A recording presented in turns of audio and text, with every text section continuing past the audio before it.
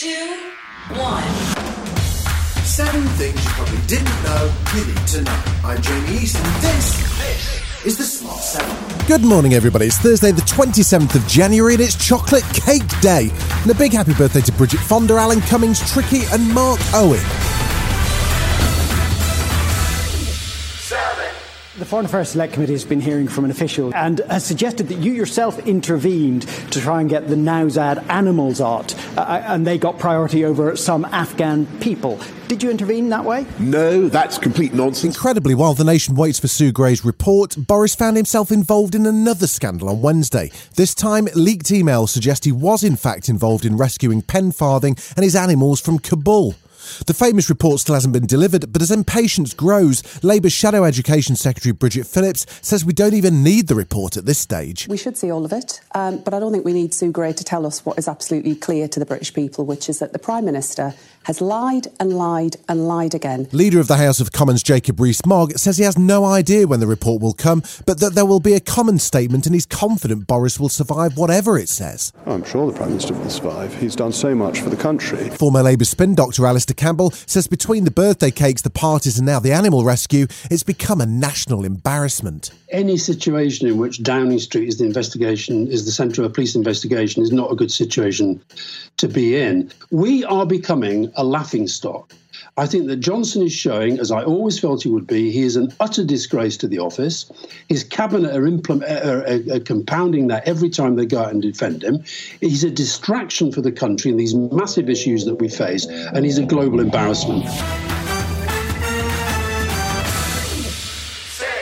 Boris was at the dispatch box for Prime Minister's Question Time, going head-to-head with Keir Starmer, and he was on the attack as things got heated. The problem with the Labour Party today, Mr. Speaker, is that he's a lawyer, not a leader. I would prefer to be led by a lawyer than a liar. Will he now resign? You'd think this would be a time when Boris might be trying to be nice to lawyers, but no.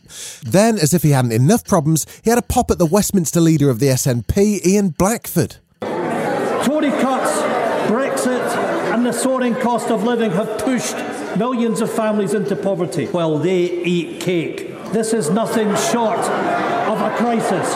Well, Mr. Speaker, I don't know who's been eating more cake.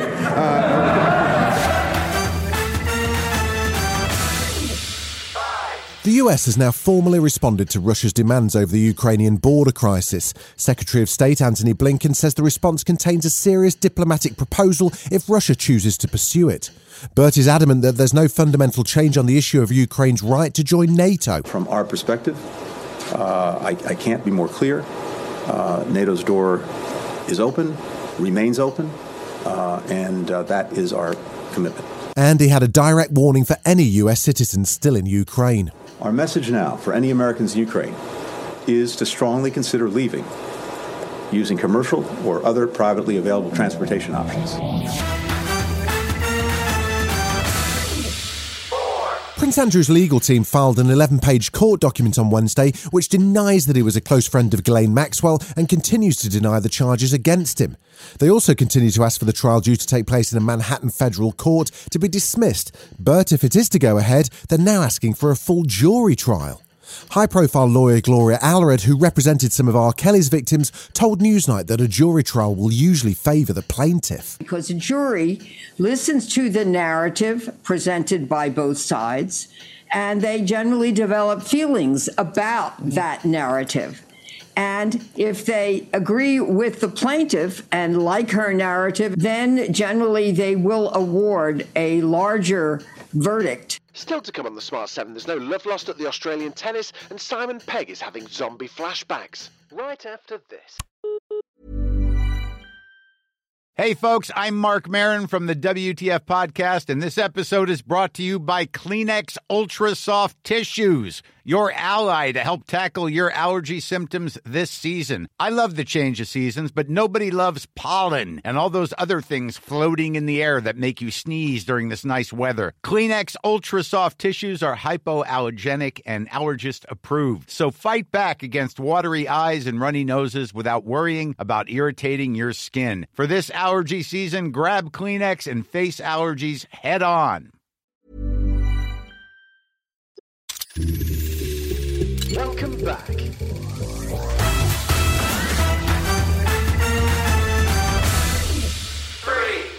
The Australian Open's dropped out of the spotlight a little after Novak's got sent home, but the competition is reaching its final stages.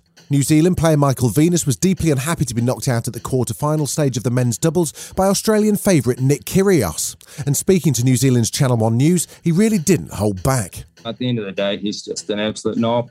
I mean, I think it just speaks for him. His maturity level is about, it's probably being generous to a 10-year-old to say that it's about at that level.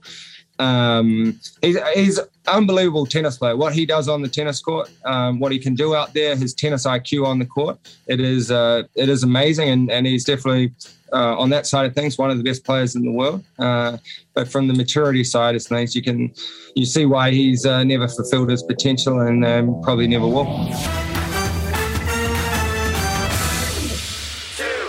Legendary musician Neil Young made headlines after he announced he wanted his music pulled off Spotify. It's because he's become increasingly infuriated by the anti-vax wanderings of Joe Rogan, who's a Spotify exclusive. Neil says they can have Young or Rogan, but not both.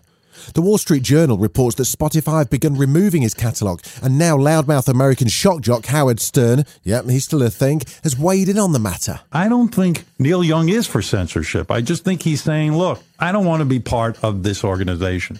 Because if my music is helping people bring people to the table, and then they're spreading something as lethal as don't take the vaccine, do this. That makes sense. I'm against any kind of censorship, really. I really am. I don't like censorship. But when you're talking about life and death, like poor Meatloaf got sucked into some weird cult.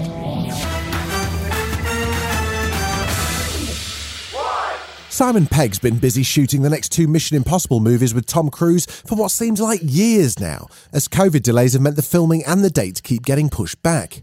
He's also been out and about to promote his new animated movie, Ice Age Adventures of Buck Wild. He says the whole pandemic thing's really got him thinking about his zombie comedy, Shaun of the Dead. In the initial stages of COVID-19, there were odd parallels to Shaun of the Dead and a lot of other sort of apocalypse movies. And often in times of crisis, people bring out the meme of Shaun sitting in the pub waiting for it all to blow over. And that was never more prevalent than when COVID started to. This has been The Smart 7. Wherever you're listening, do us a favour and hit the follow button. We'll be back tomorrow at 7 a.m. Have a great day. Written, produced and published by Daft